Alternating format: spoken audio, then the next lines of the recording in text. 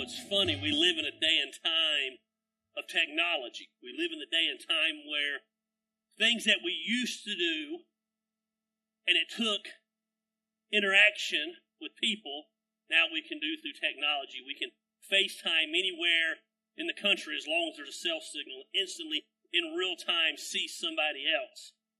Things that used to take days to prepare and get ready, now we can do in a matter of hours, or even in some cases a matter of minutes. But there's just sometimes you got to slow down and you got to go back to the basics, if you will. We're in the third week of a series, and that's kind of what we're doing here at Action Church, in the middle of the hustle and the bustle and the craziness. And if there was ever a time in my lifetime where how we do church is changing, it would be this time. I mean, we have churches that are literally not even opening up their doors on Sunday morning, yet they're preaching to tens of thousands of people live through the internet. That's pretty amazing. Technology is amazing like that. It's a time where a lot of churches are evaluating, do we ever go back to in-person service? Because by being able to do it through technology, we're able to have 24-hour access to the sermon, 24-hour access to ministry and other people, and we're learning that people can connect online. But make no mistake about it, there's just time where you have to go back to the basics. I just don't think personally, especially for a church like Action Church, we would probably close our doors before we would become an online-only church. It's just not who we are. We're an in-person church. We're a church where you got to come and get a hug and get that high five, and man, you got to see people. We're just an interactive church. And in a day and time where that's not the most popular thing, we would much rather roll over in our PJs, pick up our phone, log into Facebook, and watch the service live. I just don't think we'll ever be that type of church. Whoever thought that Action Church at the end of the day would just be a basic church? Kind of a traditional church. The new traditional is a church that actually meets on Sunday morning and opens up its doors. And so we're getting back to the basics. We're in this series, and basically what we're doing is we're covering topics that we've all heard 1,000 times. We're covering the foundations of our faith. Grady, a couple of weeks ago, talked about how everything that we believe and everything that we do, it begins and it ends with Jesus. And without Jesus, there is no faith. And we talked about the importance of our relationship with Christ and how we should foster that every day. And then last week, I talked about just the simplicity of the Bible.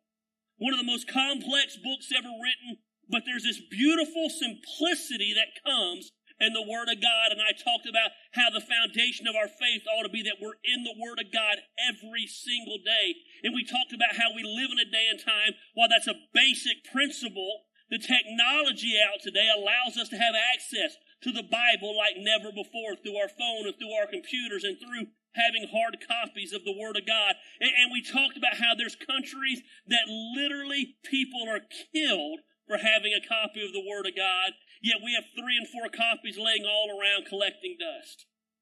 There's power in the Word of God. We talked about how we study the Word of God. And this week I want to get back to another foundational principle, and a principle, again, that we've heard 1,000 times. And here's the problem when you hear something so much.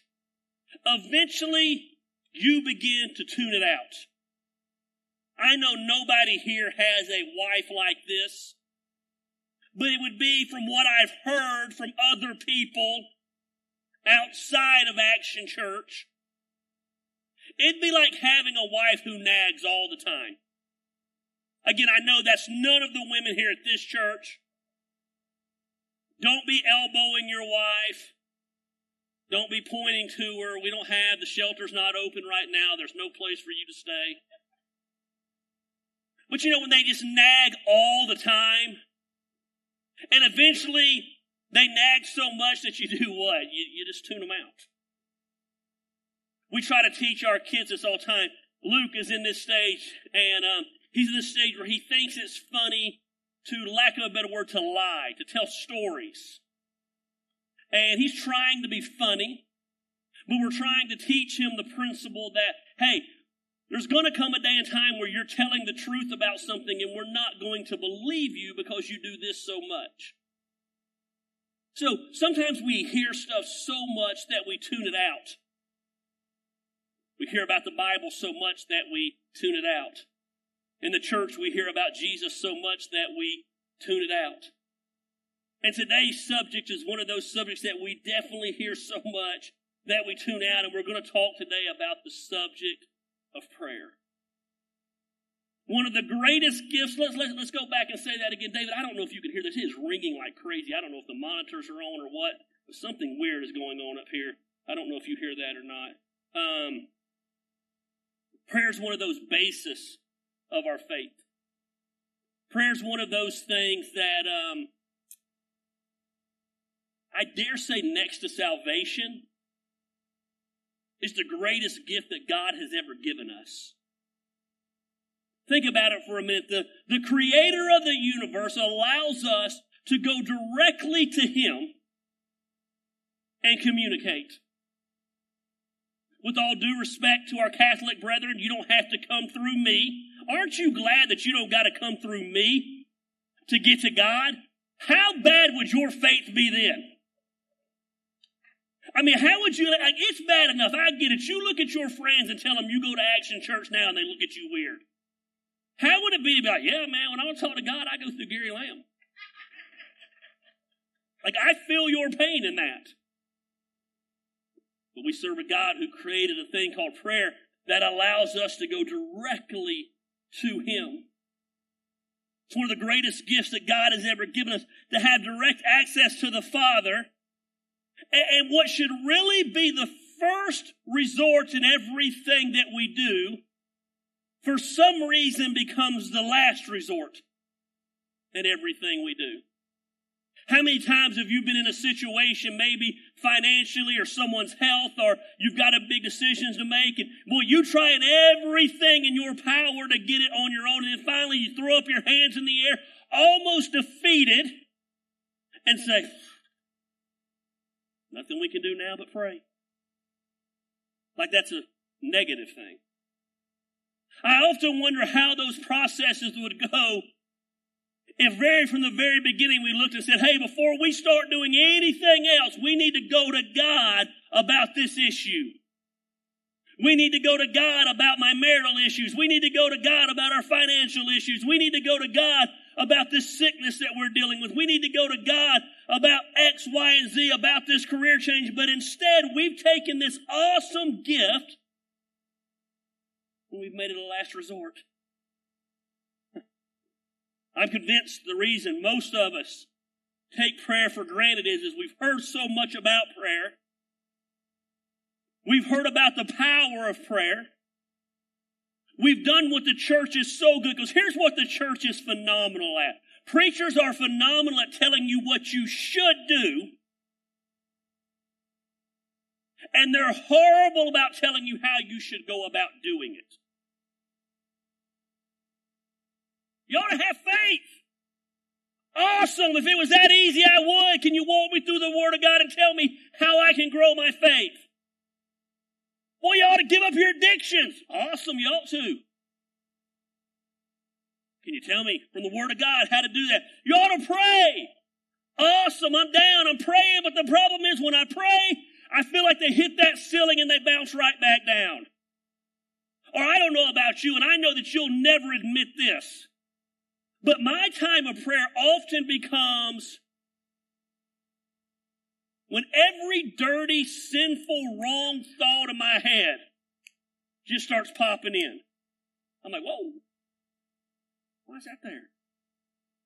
Oh, wait a minute. I mean, I'm married and I'm glad she had that outfit on that day and she tried to spice things up. I mean, I don't need to be thinking about that outfit right now. I'm trying to talk to God.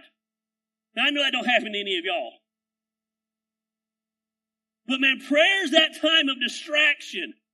By the way, it's still new to me that my kids are in the service and not next door. Really got to work on what I talk about up here. Prayer becomes that time of distraction. And I'm convinced the problem is, it's not that we don't believe in the power of prayer. The problem is, if we were to be honest, many of us simply don't know how to pray. You say, well, it's just a conversation with God. That sounds great, but let's just be honest, and I believe, let me make this as clear to you as possible. I believe God speaks to us. I believe God speaks to us through His Word. He speaks to us through nature. He speaks to us through other people. But the reality of the situation is, I'm not saying He can't do it. I'm not saying He won't do it. But man, I'm 44 years old. I've been following Christ since I was 20 years old. I've never had God in an audible voice have a conversation back with me. God, I'm coming to you. Yeah, Gary, what's up? Just don't work that way. So it gets kind of hard to have that one-way conversation when we don't know how to have that conversation. If we were to be honest, prayer is just not something that comes natural to us. And what comes natural to us in the area of prayer, and I'll talk about this in a little bit, is often selfish and not biblical. We have to be taught to pray. And guess what? You're in good company today. Jesus, when He came on the earth, He chose these 12 dudes to walk around with Him. Everywhere they did life with Him. They were His inner circle, if you will. Even those 12 cats had to be taught to pray. On more than one occasion, they went to Jesus and said, hey, I need you to teach me how to do this. Look what it says in Luke 1:1. One day, Jesus was praying in a certain place. When He finished, one of the disciples said to Him, Lord, teach us to pray. Check this out. Just as John taught his disciples, there would be John the Baptist.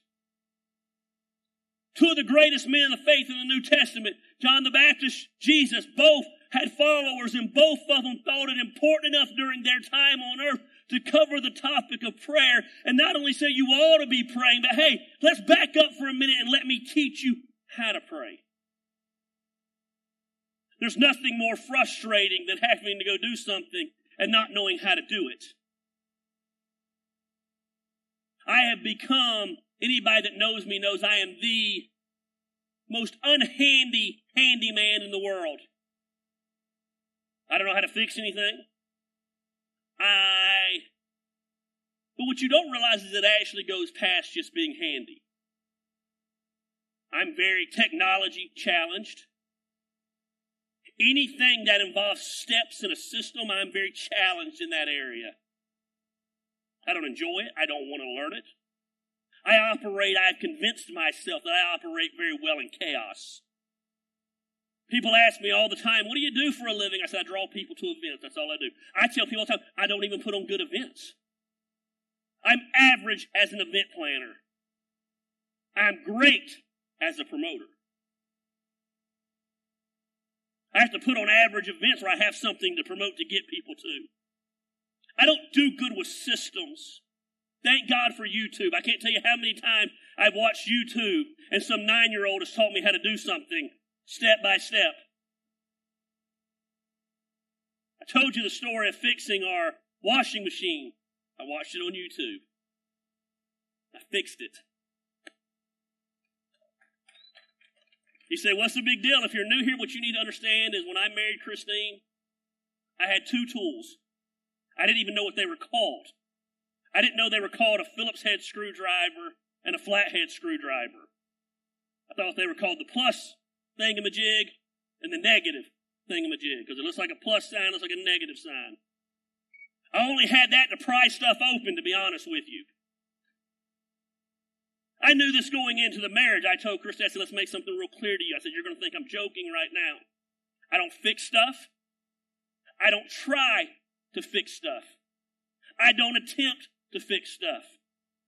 One of the benefits of pastoring is I have a lot of people who fix stuff. When their lives are falling apart, I help them. And when I need things fixed, they help me. She didn't believe me for the first time she asked me to fix something. Yeah, I'll get right on that. Pull out my cell phone. Call Dave Clark. Call Doug Knight. I don't want to know how to do certain things. But if you want to get the most out of stuff, there's sometimes you've got to learn some things. And if you want to get the most out of this amazing gift called prayer, you got to learn how to pray. Because without learning about prayer, you don't get to benefit from prayer. So back in January, I bought a truck. It's the newest car I've ever owned. It was basically brand new. It was a 2019. I bought it in January. It had about 18,000 miles on it. And it's got all this stuff that I don't need. I don't need it, but I'm not going to lie to you. It's pretty cool to have it. But here's the thing about having it. I've had to watch a lot of YouTube videos to learn how to work it. I couldn't benefit from all the things the truck offered me until I learned about the truck. It's got things that like I said, I don't need them, but it's cool to have them. But I could have went my whole life never getting the most out of that truck had I not learned about the truck. You can have the gift of prayer. You can do like most of us do and never pray, but when your world is falling apart, go to God like He's some genie in the bottle. And even then it works. But you're missing out on the awesomeness of prayer. For the large majority of us, if we were to be honest, the most sincere prayers that we have ever prayed have been on a Sunday morning after being out all night Saturday, on our knees in front of the porcelain God, tears coming down your face as you vomit. I'm not judging you. I have been there. I have done that. I have got the scars to prove it. But man, are those not some of the most sincere prayers ever? Dear God, please get me through this. And then we go into the bargaining stage. Here's what's going on. You're going to be amazed. When Christ teaches the disciples how to pray, there's never a bargaining stage. But, dear God, I'll never drink again. Just get me through this. We're sincere at that moment. But we don't understand the power of prayer. One day, put that verse back up, please, Andrew. One day, Jesus was praying in a certain place. He got done praying, and one of the disciples said to him, Lord, teach us to pray. They were so blown away watching the Savior pray that they wanted to learn what He was doing. They've been hanging out with Jesus now for a while. Now think about this for a minute.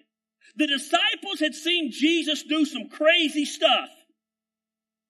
They had seen Him take a couple of fishes and a couple of loaves of bread and feed 5,000 people. They had seen Jesus roll up on a dead man, bring the dead man back to life. They had seen Jesus walk up on a crazy man full of demons, take those demons out of that man and send them into a herd of pigs who overran a ledge and killed themselves. They had seen Jesus, and if they were any part of Action Church, this would have been the one that impressed them the most. They had seen Jesus go to a wedding. At the wedding, they run out of wine. Jesus says, don't worry about it, bring me some water. That's how I pictured it in my head anyway. Like he's a Jedi. And He takes the water and He turns it into wine. Now, I don't know about you, but if I'm one of the 12, all the things I'm asking Jesus to teach me, I want to know how you bring dead people back to life. I want to know how you cast the demons out of that man. Jesus, listen, I don't ask much from you, but if I could have the superpower of taking water and turning it into bourbon, Jesus, people, I got to know how you do that. Yet all the crazy things they saw, they never went to Jesus one time and said, teach us that. But as they watched the Savior pray, they were so blown away. They were so moved They were so mesmerized when they saw Jesus going to the Heavenly Father and communicating one-on-one with the God of the universe. They stopped dead in their tracks and said, Jesus, teach us how to do that. They saw the power that comes from prayer. They saw the significance that comes from prayer. They saw the life change that comes from prayer. I believe as they watched Jesus perform miracle after miracle after miracle, they knew the energy that came from that or that fueled that was the prayer life that Jesus had.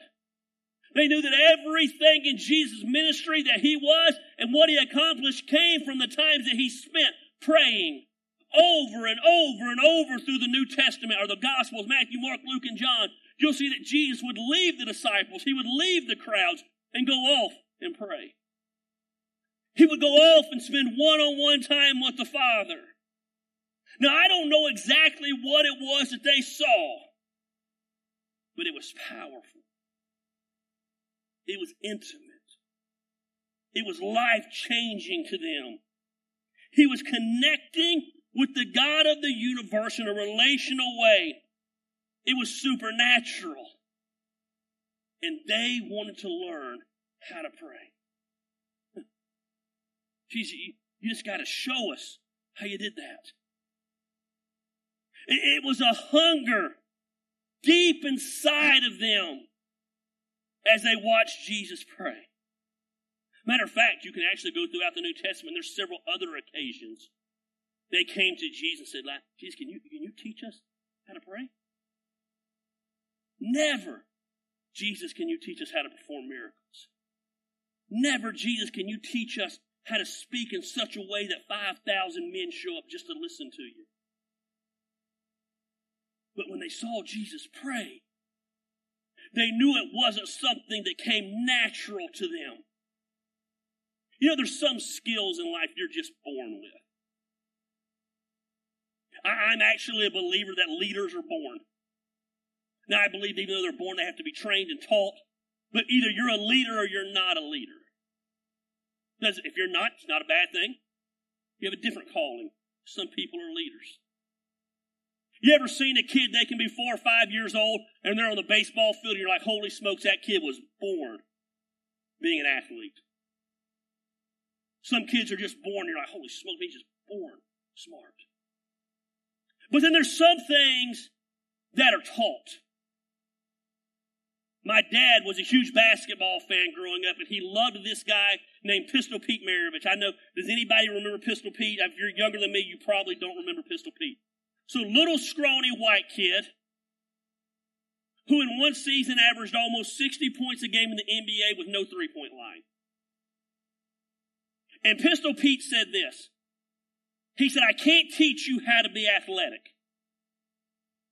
He said, but I can teach anybody if they're willing to learn. Doesn't matter how tall they are, how short they are, how skinny they are, how fat they are, how fast they are, how slow they are. He said if they want to do it enough, anybody can learn to shoot a basketball through a hoop. He said it's all about chemistry. It's all about repetition. It's all about angles. It's all about math. Anybody, if they want to do it enough, can learn to shoot a basketball through a hoop. So there's some things that are taught, and then there's some things that come natural. Well, what he knew was not everybody can run and dribble at the same time, no matter how much you practice. You got to have coordination. Not everybody can get in there no matter how hard they practice and be a great rebounder. At the end of the day, you got to have just a little something up here that makes you want to get in the paint and pound people, and you got to be tall enough, and you got to be wiry enough. They say Dennis Rodman was the greatest rebounder ever, and a lot of it was because of how his body physically was. He was born with that. But there's some things that can be taught. And prayer is one of those things that over and over and over the disciples said, teach us. So look what Jesus says. He goes on back and forth. He says, this then is how you should pray. And he goes into the most famous prayer in all the Bible, the Lord's Prayer. And I'm about to burst your bubble on some things about the Lord's Prayer. He says, then this is how you should pray. Our Father in heaven. We all know this prayer. A large majority of us know this prayer. Even if you didn't grow up in church, chances are really good you've heard this prayer. Our Father in heaven, hallowed be your name. Your kingdom come. Your will be done on earth as it is in heaven. Give us this day our daily bread. Forgive us of our debts as we forgive our debtors. And lead us not into temptation, but deliver us from the evil one. Lord, teach us to pray. And Jesus says, okay, this is how you should pray. The Lord's Prayer. It's God's gift to us. God says, here's my gift. I'm going to show you how to pray. You've asked me how to do it, and now I'm going to teach you how to do it. And here's where I want to burst your bubble. What he is not saying here is these are the exact words you should use.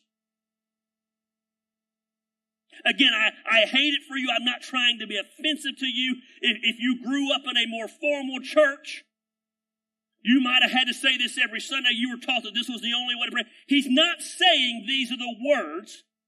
He's saying the elements that I'm about to lay out to you ought to be part of your everyday prayer life. It's not the words, it's the principles found in this prayer. You want to know how to pray?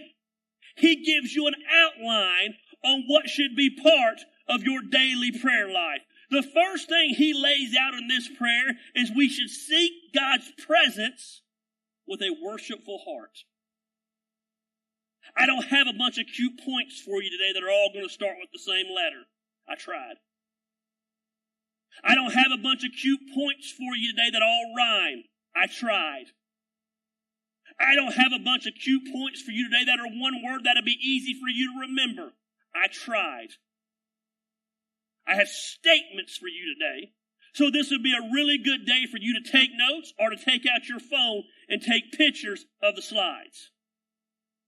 Because you're going to want to go back, because I'm also going to break another one of my rules today. I'm going to overload you with information. Really, what I should have done with this sermon is turn it into an entire series. And I might down the road. But I'm going to give you brief synopsis of each of these because these are the elements. I don't want you to wait 5 weeks to know how to pray. I want you to have the elements today. Because the best way you'll ever change your life is through prayer. The best way you'll ever save your marriage is through prayer. The best way you'll ever discover your purpose in life is through prayer. The best way you'll ever get your finances in order is following the principles, but also bathing them in prayer. The only way this church has made it 9 years, let me educate you on this church. This church should not exist. It shouldn't. This church should have closed down a long, long time ago. If you were to read a book on how to do church, we've done everything the opposite. Everything that churches that are growing emphasize, we don't emphasize.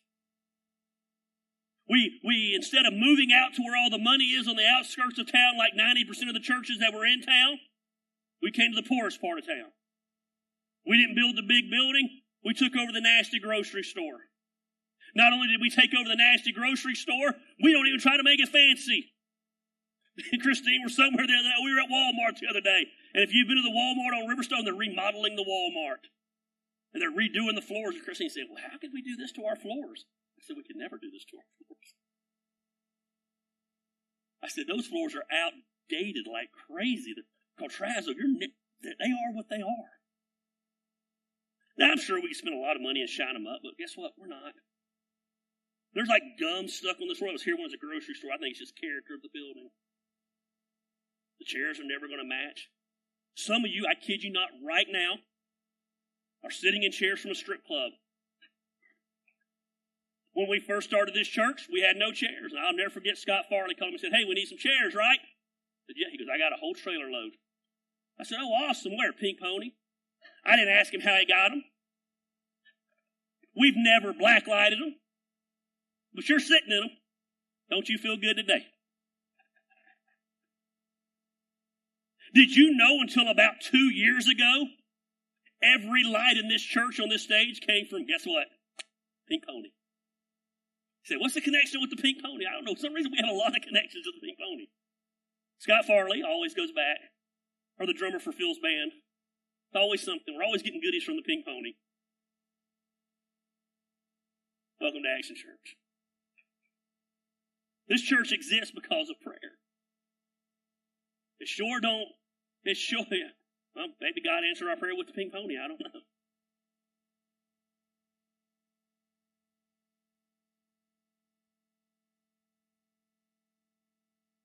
This church exists because people have prayed for it.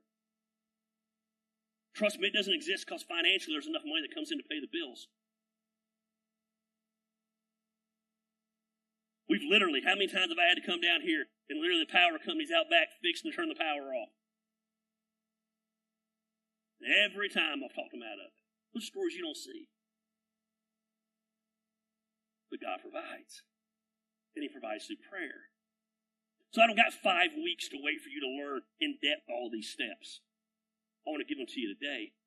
Because there's power in prayer. And the reality is some of you are facing some decisions in life right now that might not make it 5 weeks. So you need to learn how to pray today. First thing you do is you go to seek God's presence with a worshipful heart. What He's saying here is you start your prayer life not focused on you and who you are, but focused on who He is. He says, this then is how you should pray. Our Father in heaven, hallowed be your name. You're acknowledging who you're talking to. You're acknowledging that you are talking to the creator of the universe, God with the big G. That He's in control. The original language is written in the Greek, and this word hallowed here, it literally means holy. It means you're talking to the Holy One. It's Jesus' way of saying is when you go to the Father, you recognize and you acknowledge He's God, and you're not. How many times have you ever had an interaction with your children and sometimes they're feeling a little bit frisky, if you will, a little bit ballsy, if you will, and you got to stop them mid-sentence and say, hey, let me remind you who you're talking to. I'm Dad. I don't care what you're going through. You don't talk to me that way. Now, the other side of that is there's times where I acknowledge where I'm at. Again, with my kids. I don't always go to my kid as Dad. There's sometimes they don't need Dad, they need a friend. There's times my kids are making stupid mistakes that, guess what, I made 30, 40 years ago, and I go to them and say, hey, can I talk to you for a minute? I want to talk to you as someone who's been where you've been and dealt with what you're dealing with. I want to get on their level. It's important that you know who you're talking to. There's sometimes I go to my kids and I say, hey, I'm coming to you right now as Dad. What that means is shut your freaking mouth and listen to what I got to say, and you ain't got to like it, but if you say one word, I'm going to backhand you across this room. That's what Dad means in my house anyway.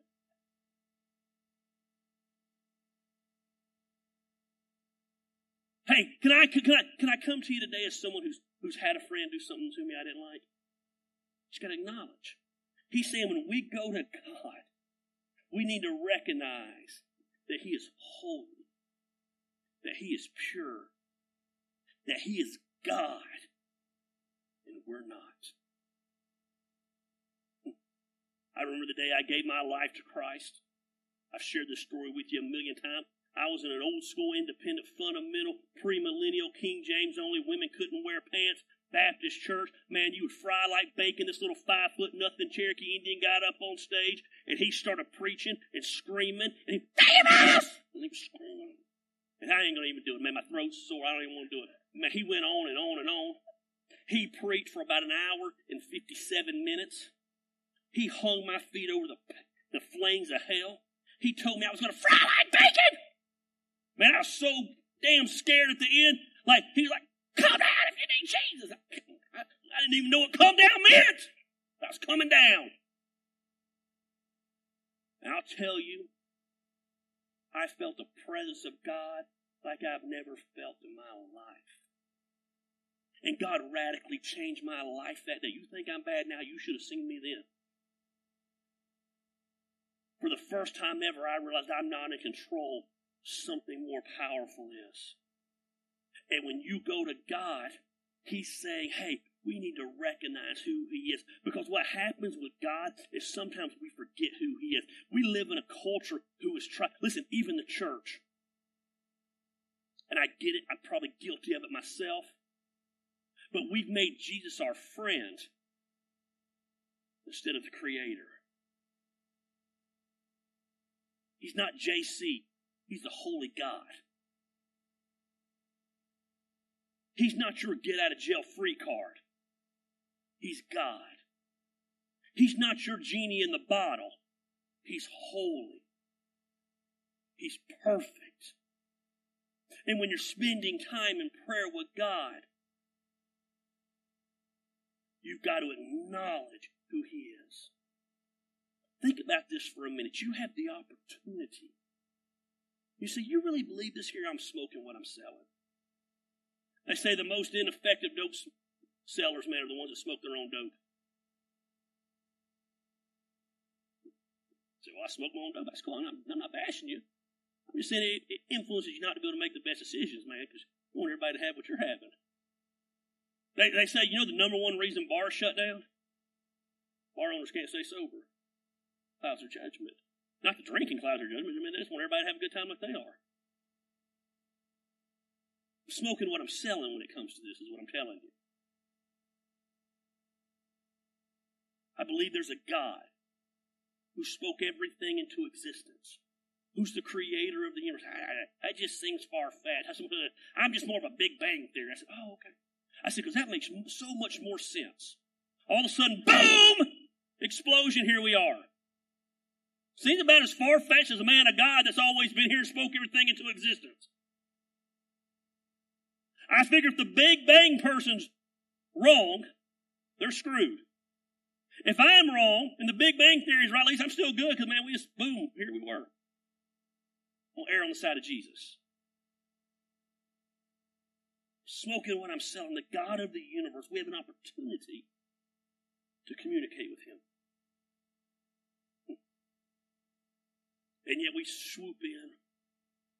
We come in real quick, throw out these cheap prayers, and wonder why we get cheap answers. He's all powerful. He's sovereign. He's in control. He's big. We're small. And you need to start your time in prayer acknowledging who He is. That's what Jesus says here. Hallowed be thy name.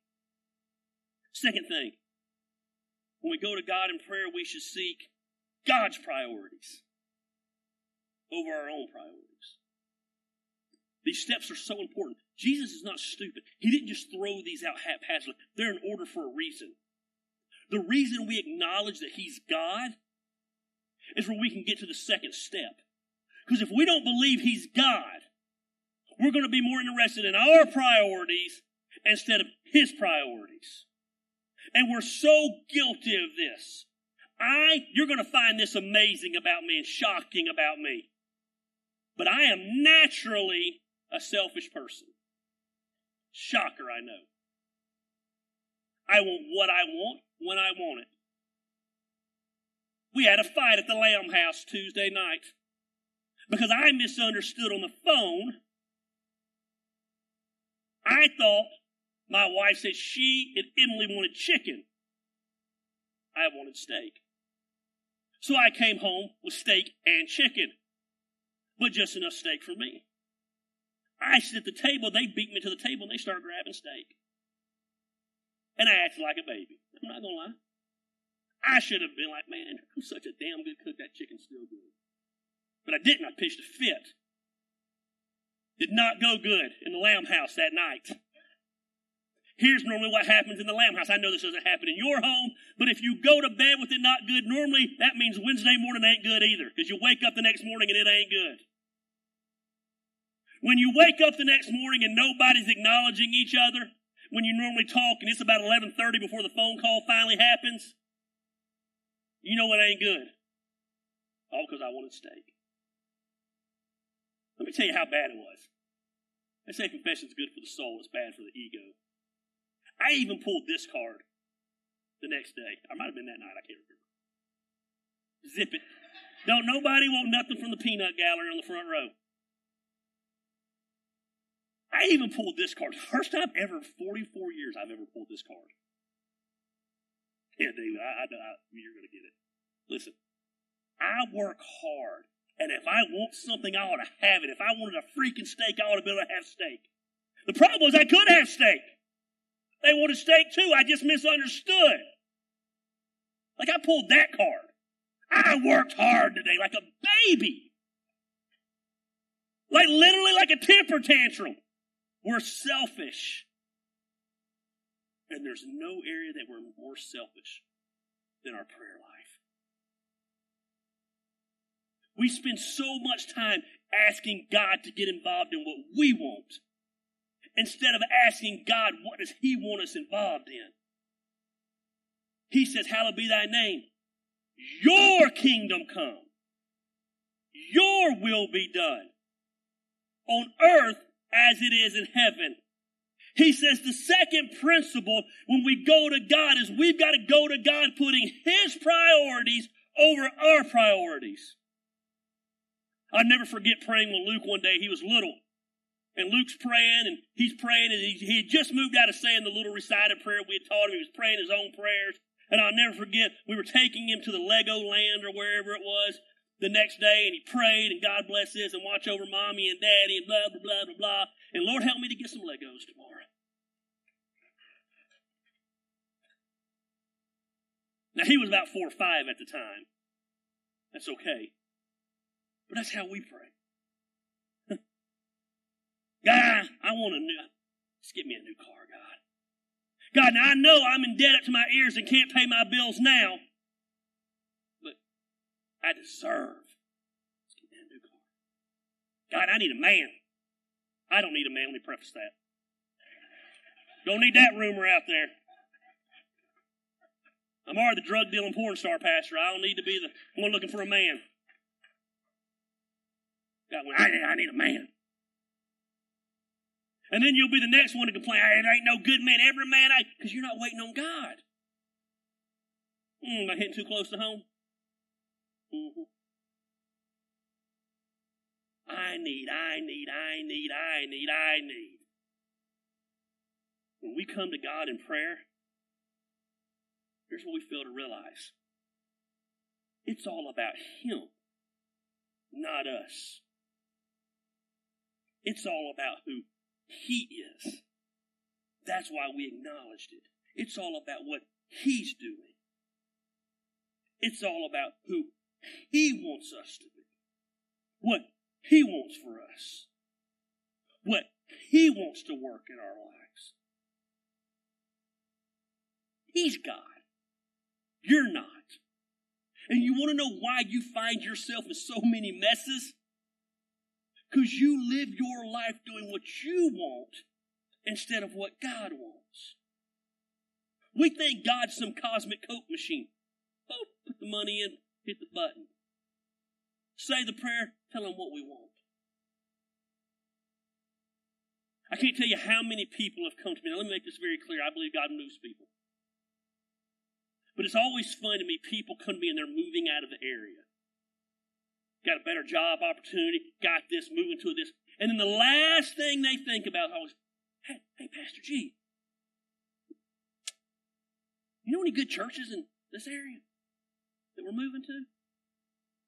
And I think to myself, I wonder what would happen if we built our life around God and His church first. Everything else would fall into place.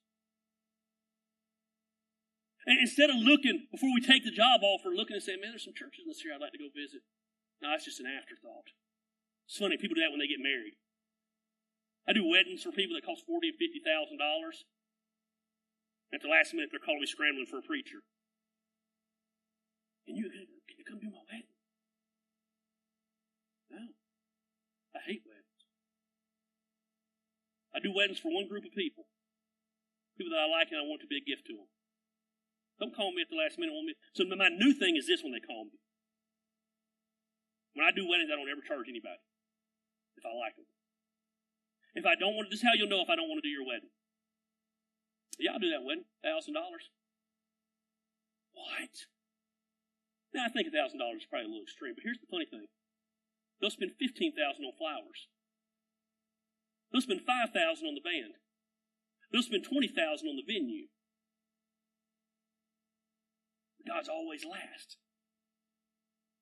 The pastor who's going to get up and sanctify you before the presence of God and tell you the biblical mandates of marriage. Because here's it, screw being married by the state. I understand that, but this is something between God's a covenant between you, your spouse, and God. State's just a formality in that process. But it's always the things of God that come last in our life, yet we wonder why our lives suck. Why our lives are falling apart. Go back and put that point up, Xander. We seek God's priorities over our own. Henry Blackaby says we need to quit praying for God to get involved in what we're involved in. And we need to start praying for us to get involved in what God's involved in. My wife and I are in the process of selling our house and trying to buy another house. I hate that process. I like to be in control. Also, because my wife and I are weird about homes, we have a very unique home. It's 103 years old. It's kind of odd. It's not the home for everybody. And then the home we're looking for is a very odd home. We're upgrading. This one's only 44 years old. And so, it seems old. It's not old when you live in a 103-year-old house. It's actually quite new. But it's unique, and it's not the home that everybody would want to live in. And so it's odd. The process is odd. We get a home inspection that comes back with all this stuff that 44-year-old home would come back on. They get a home inspection on our home that has a lot of stuff that would come back on in a 103-year-old house. It's just weird. It's so weird to the point that, not trying to be negative, but it wouldn't surprise me if it all falls through. It's just it's a balancing act. Yesterday, me and Christine were talking about it. We're like, what can we do to do this? Automatically going into what can we do to make this deal happen? And I finally looked and I said, we're not doing anything else. If it happens, it happens. If God wants it to happen, it happens. And I know that we want this other house, but it falls through. At the end of the day, we're going to trust God because He's smarter than we are. Now, that doesn't mean it's not going to hurt if we lose the house, that we won't. And I'm sure it's going to start that process because she never ages, but it'll start that process where Sierra's red hair starts to turn gray. She's our agent in dealing with us and having to start the whole process over. But there comes a time in that situation where you got to step back and be like, we've done everything in our power. There's nothing else we can do. Either it's God's priority or it's not God's priority. See, it's easy for us to trust God when God's doing what we want Him to do. But God's not on your program. Newsflash for you. Maybe your mommy and daddy should have taught you the world doesn't revolve around you a little bit better. We go to God seeking His priorities, seeking God's will. We've learned that over and over throughout this whole COVID thing. 3.5, 4 months ago, both of us lost all our income. All of it, 100%. Yet, funny thing about that is we paid all our bills and almost doubled our savings account during that time. Because we turned it over to God. I have a way of praying. A lot of people, this is probably my favorite prayer. Hey, God, I'm moving forward.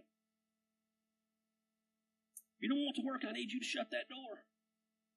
And if you don't shut that door and it's not your will, we both going to look real, real stupid.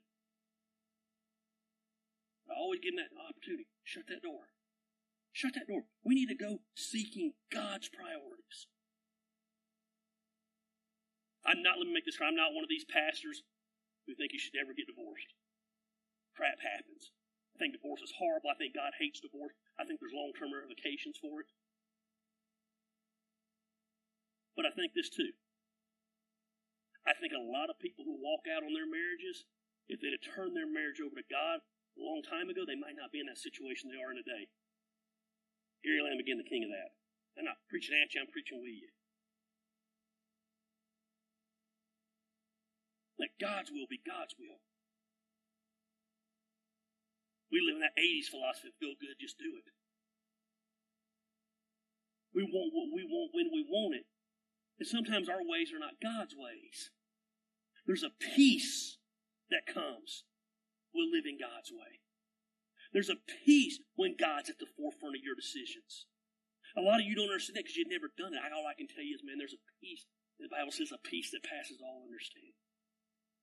When we go to God in prayer, we need to go to God in prayer, acknowledging who He is, and we need to go to God putting His priorities first. I got to get through this thing. We need to seek God's provision for our daily needs. This is key in the way I worded this. We need to seek God's provision for our daily needs. Give us today our daily bread. Give us this day our daily bread. I grew up in this church, and they had this thing before church. It was called Sunday school. Anybody grew up in Sunday school? Hated Sunday school. Sunday school was real technology advanced. They had a flannel board. They would teach you lessons on the flannel board. And I remember for some reason I used to have this Sunday school teacher all the time who sang this weird song. It was like almost Middle Eastern tune to it. It was like, Jehovah Jireh, my Redeemer. I'm a horrible singer, and I have no rhythm, as you can tell. I just tried to move my leg to that, and it didn't work. And, in my head, it was really, had the little things, and I was Mid-Eastern, and it worked out really good, but it didn't come across that way. I never knew what the song was. It was Jehovah Jireh. Jehovah Jireh is one of the names of God. It means our provider. We need to understand something. We serve a God who's our provider. The problem with so many of you is you're looking to your job to provide. You're looking to your spouse to provide. You're looking at your hard work to provide. Don't interpret that as me saying you ought to not work hard. But you need to understand something today. God is our provider. We think Walmart provides because we went to the store. We think McDonald's provides because they gave us the food at the drive-thru. Some of you thought your job provided till COVID hit. Most people miss out on the will of God. And I'm not saying, I want you to listen to what I'm saying. I'm not saying these things are not important. But so many of you look so long-term that you can't live by faith today. You can't step out because you're worried about the 401k. You can't make this move because you've got it all calculated down there. I got to have insurance and a 401k and 2 weeks of vacation, and I'm just not going to step out because, man, I have no testicles. Instead of trusting God, did I say that? I'm sorry. What it really means is you don't believe God provides for you. He says we're to go to God daily and ask God to provide for us today. If we go to God and ask to provide for the next year, then we can just coast the rest of the year. He wants us living by faith every day. God, provide for me today. Watching my wife grow in this area, it's been one of the most amazing things. I wish that I was a video person. I wish I could do a documentary. If there's any area in my life I would do a documentary on my wife, it would be on the area of her learning that God provides for us. From where she is today to where she was 7 years ago. Man, she has more faith in the area of God providing than I do. And I have a lot.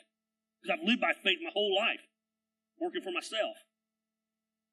7 years ago, she went to visit her mom and looked at me, a grown man, still a bone of contention, you can't tell. They said, how much money do I need to leave you this week? How much money do you need to leave me? I'll spend whatever I want to go. No. Do you need $40? That's how rigid she was about money. Now she lives by faith. We had a transaction this week that was over $2,000. $2,000 when money's happening for us is still a scary thing. $2,000 when neither one of us really have a steady income coming in because of COVID, because we're in the event business, is a big thing. I'm freaking out more about it than she was. She's like, yeah, let's just do it. It's been a hindrance forever not having this done. We need to get this done. It was like 5:05. She had till 5:30 to get to the bank. I'm like, go tomorrow. Just do it. Now I'm going to go write the check right now. Boom. And I kind of want to pray about it. She's already prayed about it. She knows God provides. You go to God asking Him to provide today. You want to make God laugh? Tell Him your 5-year plan. I've got my vision board and I'm making a 3-year vision board. What? I'm lucky to have a 3-day vision board. I woke up yesterday with a new idea. I'm looking for a food truck on Facebook. Someone said, "When'd you come up with that?" I said, "About an hour ago." "Are you going to get a food truck?" I said, "I'm just looking. I ain't even talked to Christine about it yet. I was just curious." Curious.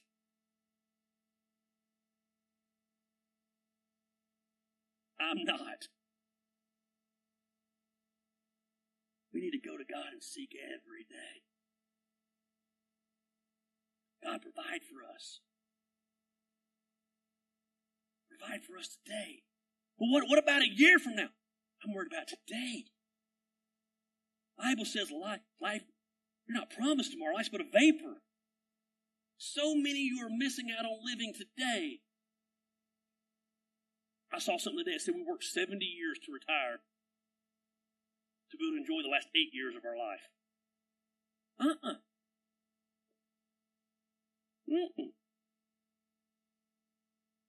And again, I'm not saying you shouldn't plan for the future. It's not what I'm saying. But we need to go to God asking for today. Today, God, here's what I need. Today, God, my kids are dealing with X, Y, and Z. I need you to get me through today. God, today we're going to be dealing with this situation. I'm coming to you today. I'm not worried about tomorrow. Tomorrow we'll find out the due diligence on our home is up, and we'll find out if the people are going to come back and get our home and they're going to back out. Can I be honest with you? I hope some prayers, but I'm not even worried about today. I got other things to worry about today. Tomorrow morning when I get up, guess what will be high on the topic of my prayer list? These people and their due diligence on our home and God's will being done in that situation. We need to pray for today, seeking our day thing. I got to move on. I went way too long today. We're going to seek God's pardon for our sins. Missing ingredient taught in a lot of churches today. We're sinners. God forgives our sins. Thank God. But we got to go to Him. And forgive us our debts as we have also forgiven our debtors. He says you got to go to Him and acknowledge who He is. You got to go to Him and make His priorities first. You got to go to Him asking for Him to provide for you daily. God, here's the problem. God, restore my marriage. It took you 10 years to get your marriage crappy. How about God? Grow it a little bit today. Then we got to go to God and ask Him forgiveness of our sins. Now, for some of you, you're good going to Him once a day. Some of you, like me, I need to go to Him about every 30 minutes and ask for forgiveness. God, you know what I said? I just cut that dude out, God. I'm sorry. Forgive me. We fail God every day. The Bible says, for all have sinned and come short of the glory of God. The Bible says, for there is none righteous, no, not one. I hate to burst your bubble, but we are sinners. We don't have to be taught how to sin. Babies learn how to do bad things right off the bat. We're born good. No, we're born bad. We're born sinners. And we got to go to God and ask for forgiveness of sins. We mess up. God's faithful and just to forgive us when we come to Him. But look what He said. Forgive our sins as we forgive those who sinned against us. Hey, grudge holder. How you want God to treat you? The way you treat others? I'm just asking for a friend. Go to God. God, I blew it yesterday. God, I blew it in this area, and I'm coming to you and I'm asking for forgiveness. So hard for us to admit when we were wrong. My wife says, she said, I'm the most prideful person I won't ever say I'm sorry. I'm trying to get better at that. But when it comes to God, we got to go to God and acknowledge, God, I blew it today. And forgive me. Now, why is it so important? I think it's just the importance of going to God and acknowledging, getting real with ourselves. He already knew we blew it. But when we're not being real with ourselves, it's easier just to keep doing it over and over and over and over. And we become more callous the more we do it. It's keeping ourselves humble. God, forgive us. He says if we confess our sins, He's faithful and just and will give us of our sin. He'll cleanse us from all unrighteousness. The last, I'm going to get done here. We got to seek God's power to overcome temptation. That's what He lays out in this prayer right here. And lead us not into temptation, but deliver us from the evil one. Let me educate you real quick, and I'm going to get this out of here. Satan is real. You say, you really believe that? Yep, I believe there's a God. And if there's a God, there has to be a devil. In order for there to be good, there has to be evil. Or good's not good, it just is. And Satan wants nothing more than to destroy us. The Bible says he walks around like a roaring lion seeking, don't miss this, seeking whom he can devour. Satan knows he can't devour everyone. So he's seeking those he can. So what we've got to do is we've got to put on that armor of God every day. We've got to protect ourselves every day. And we've got to ask God, God, help me from being tempted. God, keep me from temptation. God, give me the power to overcome temptation. Temptation is everywhere. And isn't it funny that God always, or the devil always comes along and knows just the areas that we need to be tempted in? My wife and I were talking about this yesterday. We were talking about how difficult it must be to be married to someone that is an addict. And by I think we're all addicts, but I'm talking about like a drug addict, for example. Because a drug addict can be clean 15 years. Praise God for that. And I'm not saying you shouldn't date a recovering addict. That's not what I'm saying. Hear my heart in this for a minute. And still when things go bad, many times their first instinct is to turn back to that addiction. We were talking about a friend who just went through some hard times after being clean for a long time, and their first temptation was to head back to that. You say, well, that could happen to anybody. No, it can't. But here's the deal. I've never done those drugs, so my mind doesn't automatically go back to that. But my mind goes back to other things that are stumbling blocks for me. I don't understand. I don't understand those that struggle with gambling. I've never struggled with that, but it's real.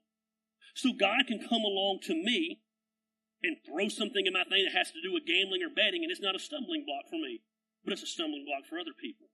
So I didn't mean God, Satan can. Satan comes along, for me it's ego. It's ego. Man, that's the temptation for people to start praising and people to start moving up the thing and people start to acknowledging what I'm doing. And here I am. Recently, I got to be honest with you. It's a crazy time in our life. We're trying to buy a house, sell a house. And then I'm over here at this new place and man, they love what I'm doing. And man, they can start feeding that ego and they're giving me more power over there. And they're giving me more authority over there. And they're giving me more freedom over there. And I have to check myself in those areas to make sure, man, whoa, I appreciate this and this is good. You know? And the temptations get worse and worse. For right now, I have multi-millionaires who are believing in me. And multi-millionaires who are feeding in to me. My ego gets big. I have to come home and check myself and get humbled. And Christine has no problem humbling me. My kids have no problem humbling me. That's their way of, God, give me the power to overcome temptation. I've learned over the years, people ask me all the time, they say, man, how do you deal with the critics? I say the same way I deal with praise. One ear out the other. I get too low if I listen to the critics, and I get too high if I listen to the praise. I do what my wife and I pray about, and we decide and overcome that temptation to have my ego fed. But God, give me this supernatural power to overcome this. I always go back to the story of Joseph. I'm going to get out of here real quick. I promise you this is too good, though. Joseph, you remember the story? He becomes a slave. He's working for Potiphar. Potiphar's wife comes along and tries to seduce him. And Joseph just takes off running. I preach a sermon where I talk about run from sin. Don't avoid it. Run from it. Some of you have no business being in a bar because you're an alcoholic. You're trying to be a tough guy and avoid it. You need to run from it. Some of you have such issues with the opposite sex, you have no business being alone with those people, messaging with those people, talking with those people. You need to avoid it. You need to run from it, not avoid it. It's a whole lot easier to stay sober if you ain't in the bar. Hey, it's a whole lot easier not to do drugs if you ain't walking around with drugs in your pocket or running around with people that do drugs. We know a guy who struggles with drug addiction, and he's always in a mess with drugs, and it's always the friends who has the drugs, not him. And I always think to myself, well, maybe you need to do a better job of picking friends, because it seems to me as a recovering addict, I wouldn't want to be around people that are carrying drugs around with them all the time. Overcoming temptation. It's little things. Little things. Prayer is so powerful. But we got to get back to the basics on it. I overloaded you today. So I'm going to give you a screenshot that has all the points. Because these are the elements to prayer. Now, does that mean there's not other elements?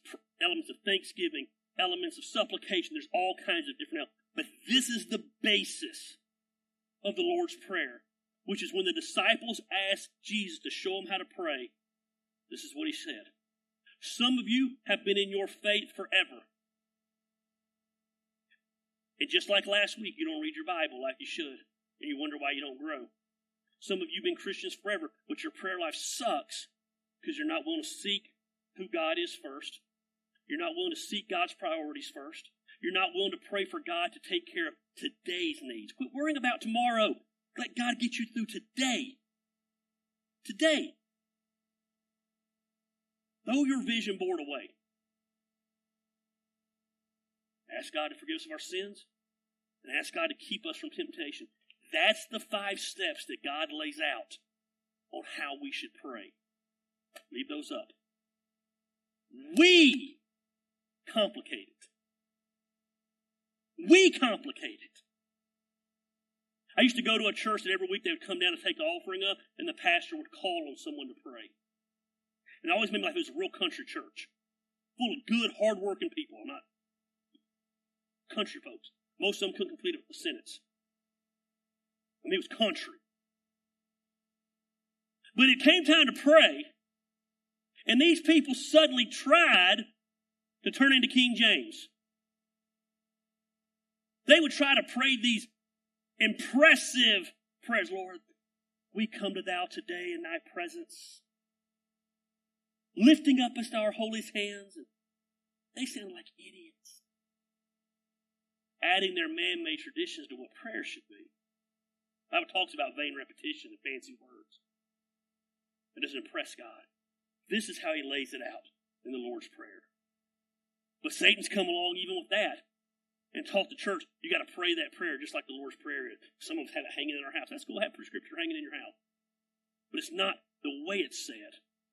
It's the principles that are laid out there. That's the basics of prayer. Let's pray. Lord, we come to you.